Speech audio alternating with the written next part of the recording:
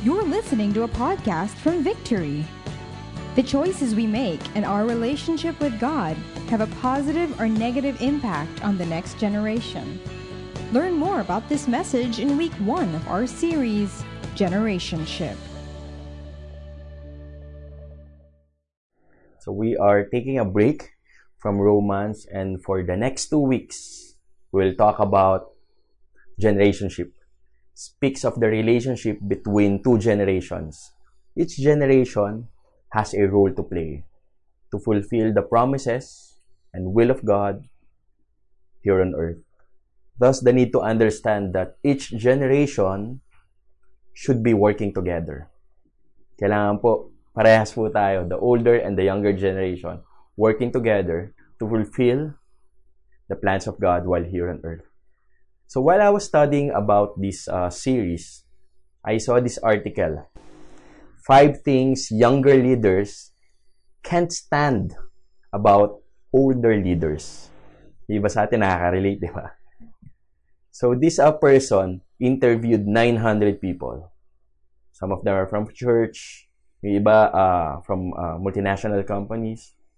So iba-iba po yung in-interview niyang tao. So he noticed there's a bit of tension in the workplace and in the culture these days. So younger leaders are complaining a lot about older leaders who are often their bosses. Diba? Nagre-reklamo yung mga bata. And then the older leaders also are complaining a lot about younger leaders. So the younger leaders are complaining, saying that the older ones is not open for change. And the older generation are also complaining, itong mga batang to, akala mo alam nila lahat. There's a tension that is happening between the older generation and the younger generation. So for the next 2 weeks, we will be preaching about leadership and multi-generational relationships. We'll be looking at the lives of Saul and David and how they viewed the next generation. So as we study their lives, we hope that we will intentionally set up the next generation to succeed in God's purpose for their lives. Let's just pray as we start. Lord, thank you for today, God, that we can talk about generationship, the relationship that is most important for the older and the younger generation. Lord, I pray that all of us will be a person, a father, God, who believes in the next generation. Open our hearts, God, to your preaching, to your word, and anoint my mouth, God, as I speak your word for each generation. In Jesus' name, amen. So like what I prayed a while ago, that's really my personal prayer, that I will be a father, a leader, a person who believes in the next generation. So all of us has a next generation in our backyard. Meron po tayong kakilala na younger ones.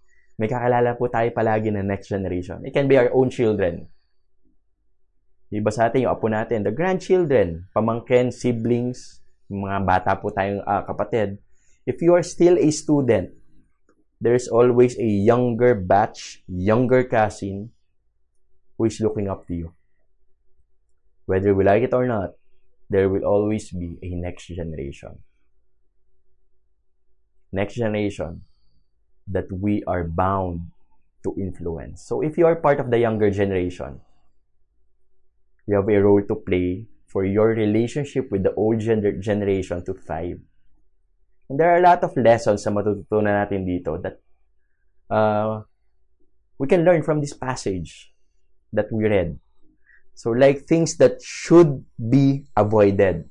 Diba, most of the lessons in the Bible, things that we should emulate, things na kailangan agayahin natin. But in this particular topic, we're going to look at the things that should be avoided in a father-son relationship, or things that should not happen between two generations. So just to give you a little background, Saul was the current king of Israel. So for Saul, Jonathan, his son, is the next in line after he serves as king. Diba? Totoo naman. may anak siya, he should be the next king. But God has other plans. He wants David to be the next king, hindi yung anak niya. So 1 Samuel 15 says that Saul disobeyed God while they were in the war. And after that, Samuel rebuked him and came the famous line, "Obedience is better than sacrifice." After the story, God stripped off Saul his kingship and anointed David as the new king. While this was happening, the friendship of Jonathan with David was growing. Alam mo yung nagiging close sila. And at this time, Saul knew that David will be the next king of Israel. So what did Saul think? Ang nasa isip niya, since si David ang magiging next king, he wanted to kill David. In addition, Saul noticed that his son, Jonathan, the son he desires to take his place, is taking the side of David. Because of so much anger, he wanted to kill. Dahil nagsaside siya kay David, he wanted to kill his own son. 1 Samuel chapter 20, verse 30 to 31 says, Saul's anger flared up at Jonathan, and he said to him, "You son of a perverse and rebellious woman, don't I know that you have sided with the son of Jesse to your own shame and to the shame of the mother who bore you?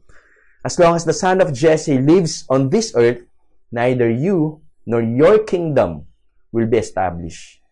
Now send someone to bring him to me, for he must die." So, we see two generations having a fallout. Hindi magkasundo. Either parehas or isa sa kanila not wanting to look at the plan of God. Wanted to insist his own plan. So what can we learn from this story? Between the relationship of David and his father Saul. So here's the first lesson. That whatever happens, the plan of God is always better. Tandaan po natin yan. Ang plano po ni Lord is always better than our own plan. Saul's concern was who will take his position as king. It was actually the same with David and Jonathan. Their concern was who will be the next king. Saul wanted to impose his own plans. His vision was limited. Ang nakikita lang niya kung sino yung susunod na kailangan maging hari. He only wanted someone from his line. But the plan of God is not only to save Israel, but the whole humanity. That the plan of God is to send His one and only Son, Jesus Christ, to die on the cross so that we can receive full forgiveness of sins and have eternal life. And if you're going to read the genealogy of Jesus according to the Gospel of Matthew, Jesus is from the line of David. But because Saul's vision was limited, alam mo yung ang nakikita lang niya was his own plan. Naging limitado yung nakita niya. Parang ganito. When we are focusing too much on small things, alam niyo po yung mangyayari? Our vision is limited. And Saul was like that. Because he is focusing so much on the small plan of him. Diba? Natatakpan po yung bigger vision. Yung bigger picture that God wants to do to whole humanity. Dahil limitado po yung vision niya. Natatakpan ng small plan. No, I hope and I pray that we will always look at the plans of God. Big picture. God's plan is always better than our plans. It's always better than our own plans. So I want to talk to the parents. To the parents here, let us not insist our own plans to our children. Diba minsan tempting eh. But let's always seek the Lord for our children. Lord, what is your plan for my child? Let's always ask that question. Lord, anong bang plano mo para sa anak ko? But as parent, we guide them, we teach them the ways of the Lord. We mentor them. But, here's the thing, let us not impose our own plans to them. Because the plans of God for our own children, for sure, is to prosper them, not to harm them. Plans to give them a hope and a future. God's will for your child can only be good, pleasing, and perfect. Let's push them closer to God. You know, as parents, I'm sure our desire is for them to succeed. Wala naman po ditong parents, di ba? I'm wishing my child to be a failure. But no, as a parent, we want them to be successful. Our intention may be good. We don't want them to get hurt. We don't want them to suffer from failing. But so much better than shielding them from hurts, failures, or sufferings is to usher them in a relationship with the Lord and helping them grow with God. While we, the parents, or even you, the loving lola, di ba? The loving lolo, yan, sina Tito Ed, or yung mga tita-titos natin, kahit yung mga ninong or ninangs natin dito. While we love our children and the next generation, yung apo, pamangkin, inaanak natin, so much more, there's one who loves them the most. There's one who loves them most, and His plans and desires for them are far greater, far better, far wiser than our own. And let me appeal also naman to the younger generation. I hope you also do not impose your own plans. As if we know everything in the world. But as a younger person, yung mga estudyante, yung mga next generation dyan, look for mentors. Diba, University of Rochester made this study about understanding the teen brain. Paano daw po natin maintindihan yung mga kabataan? So it said in the article that the rational part of a teen's brain is not fully developed and won't be until age 25 or so. So in teen's brain, the connection between the emotional part of the brain and the decision-making center are still developing. So kung ikaw, 25 years old and below ka, sabi niya lang, yung emotional part of the brain natin and the decision-making part of the brain are not always at the same rate. And based on the study, they base their decisions on their emotions. Kaya daw pag nag-decide sila, if it feels good, it must be right. But you know, as an older generation, we have a role to play. Let us help them process things and push them to know the plans of God. That's our role to play. So to the younger ones, let's be humble. Our brain is not yet fully developed, feeling 25 years old, you know. So one of the breakthroughs that I personally experienced this pandemic is having a victory group for the 2007 batch. Tama po, 2007 po sila pinanganak. Yung mga 13 years old, some of the 13 years old that I know. So when I was asking them, talking to them, you know, sabi nung isa, plan po niya is his dream is actually to plant a church. Yung isa naman is to serve in the government, in our local government unit. Nakakatawa.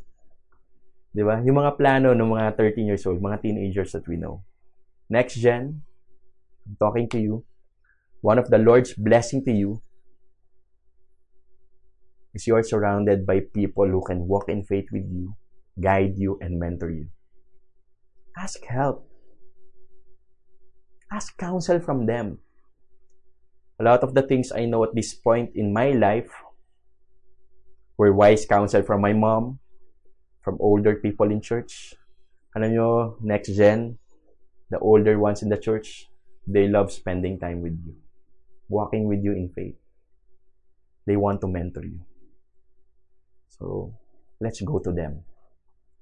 Sometimes, though, what hinders us from hearing from God and from others is, which leads us to our second point, our selfishness and pride is the one that will hinder us to see the plans of God in our life. So going back to the story, chapter 20, verse 32 to 33. So why should he be put to death? Sabi ni Jonathan. What has he done? He's actually talking to his dad. Jonathan asked his father, but Saul hurled his spear at him to kill him. Gusto niyo po niyang sibatin. Gusto niyang patayin yung sarili niyang anak. Then Jonathan knew that his father intended to kill David. So for Saul, his only concern was having the next king come from his line. So niya, anak niya, kapamilya niya. What the other nations will say if the next king of Israel will not come from his family. What Saul has? Selfish concerns. Saul's concern was, what will other people, other nations say, rather than what does God have to say? Instead of asking, what do you want, Lord? Lord, what is your plan? Instead of asking those questions, Saul wanted to insist and push his own plan to the younger generation. Alam nyo, hindi naman palaging kontra yung mas nakakatanda sa atin. Kasi minsan yun po yung tingin natin. Lagi naman kontra yung mga yan. They're not open for change. They want their own way, their old way. One way or the highway. Yun lang yung mga gusto nila eh. But you know, let us look for mentors.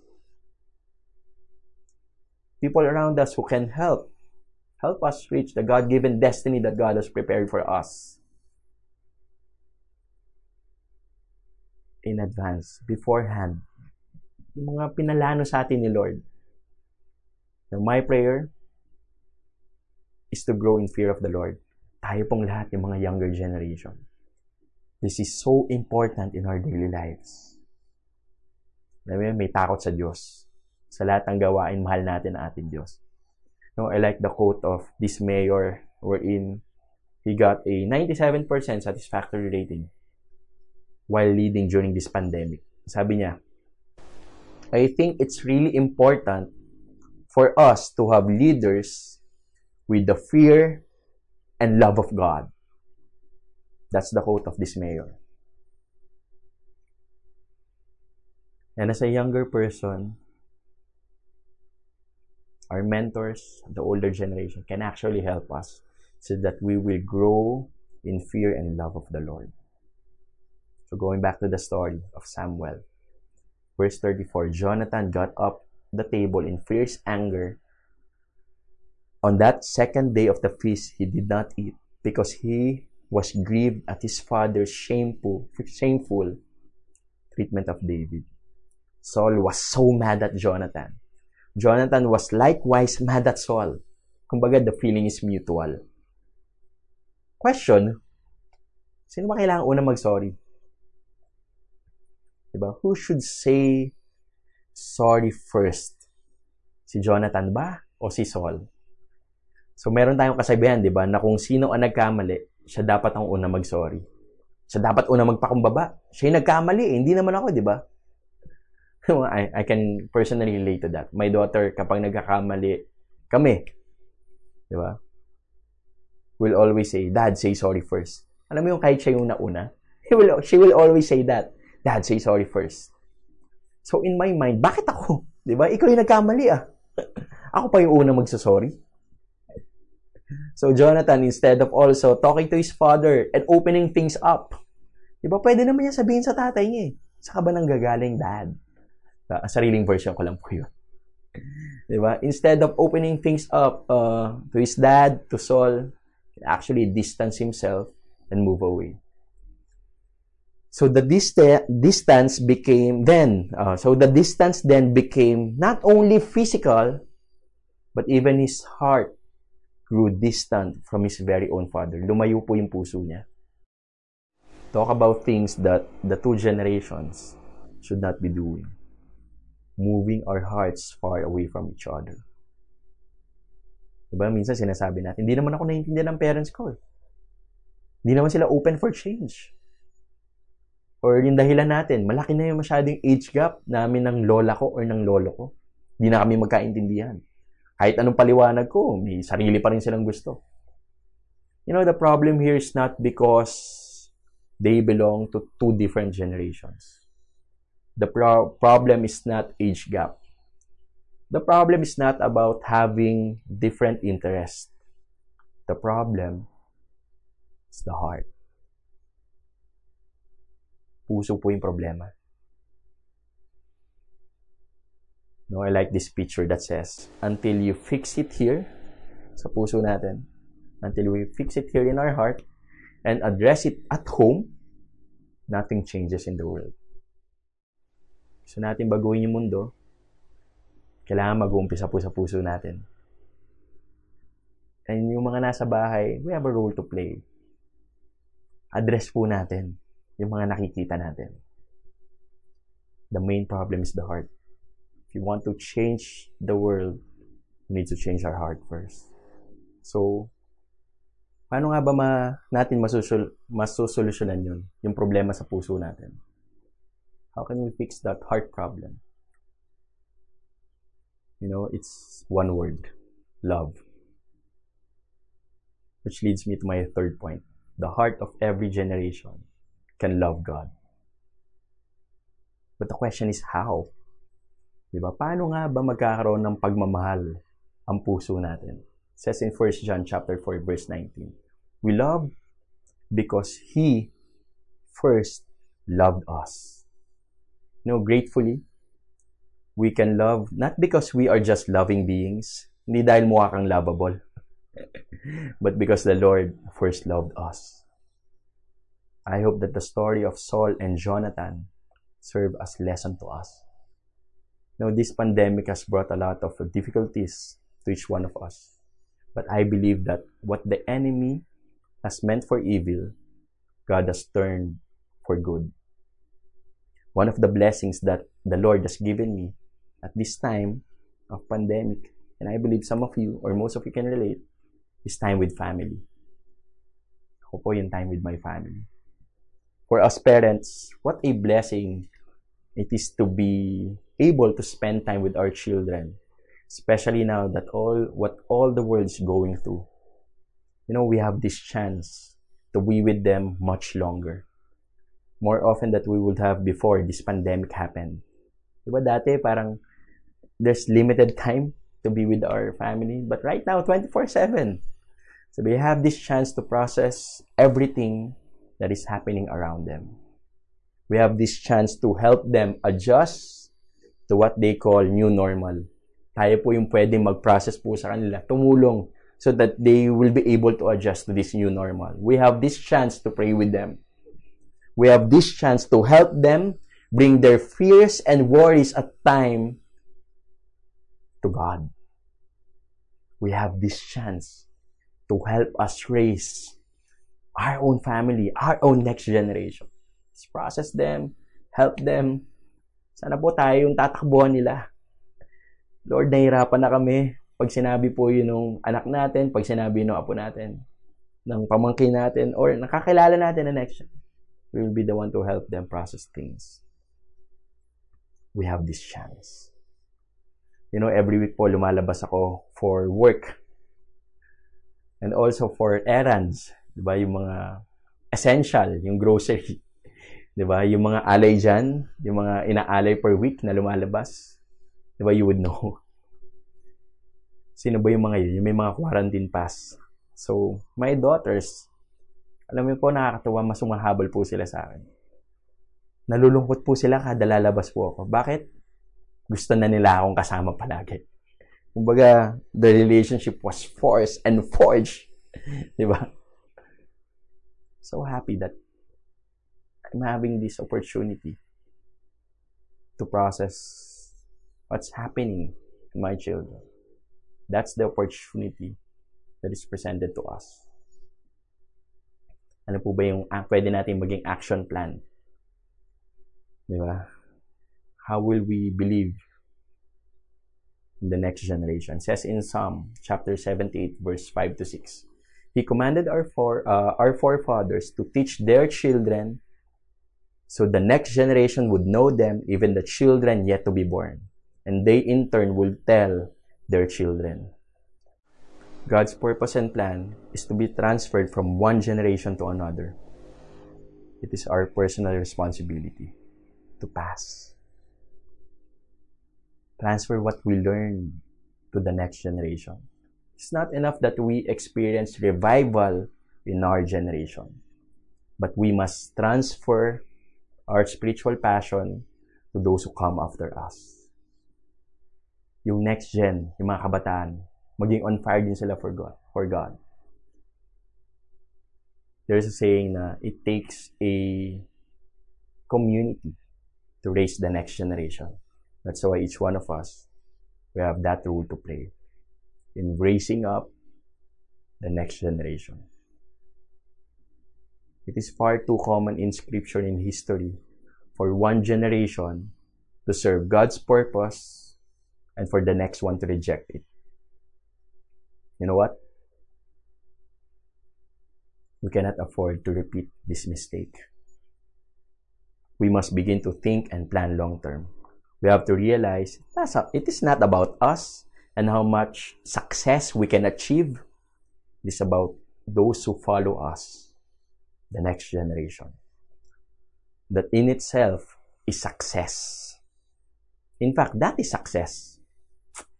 That we are able to leave a legacy of faith to generations after us. Let's love, let's mentor, let's raise up a next generation of leaders who's going to love and fear God.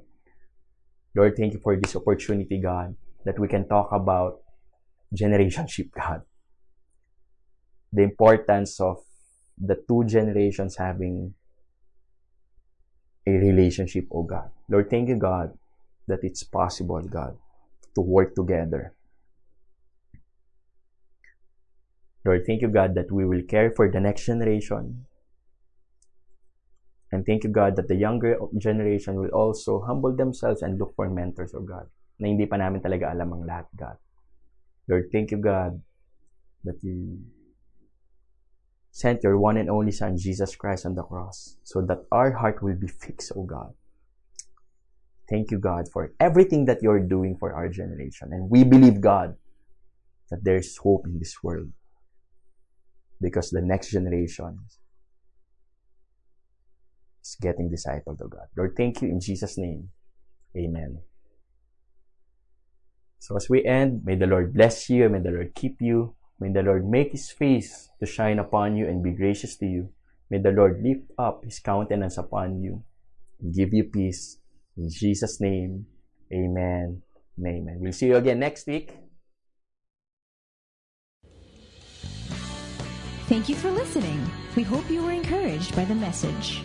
For more podcasts and updates, and to give online, visit victory.org.ph or download the Victory app.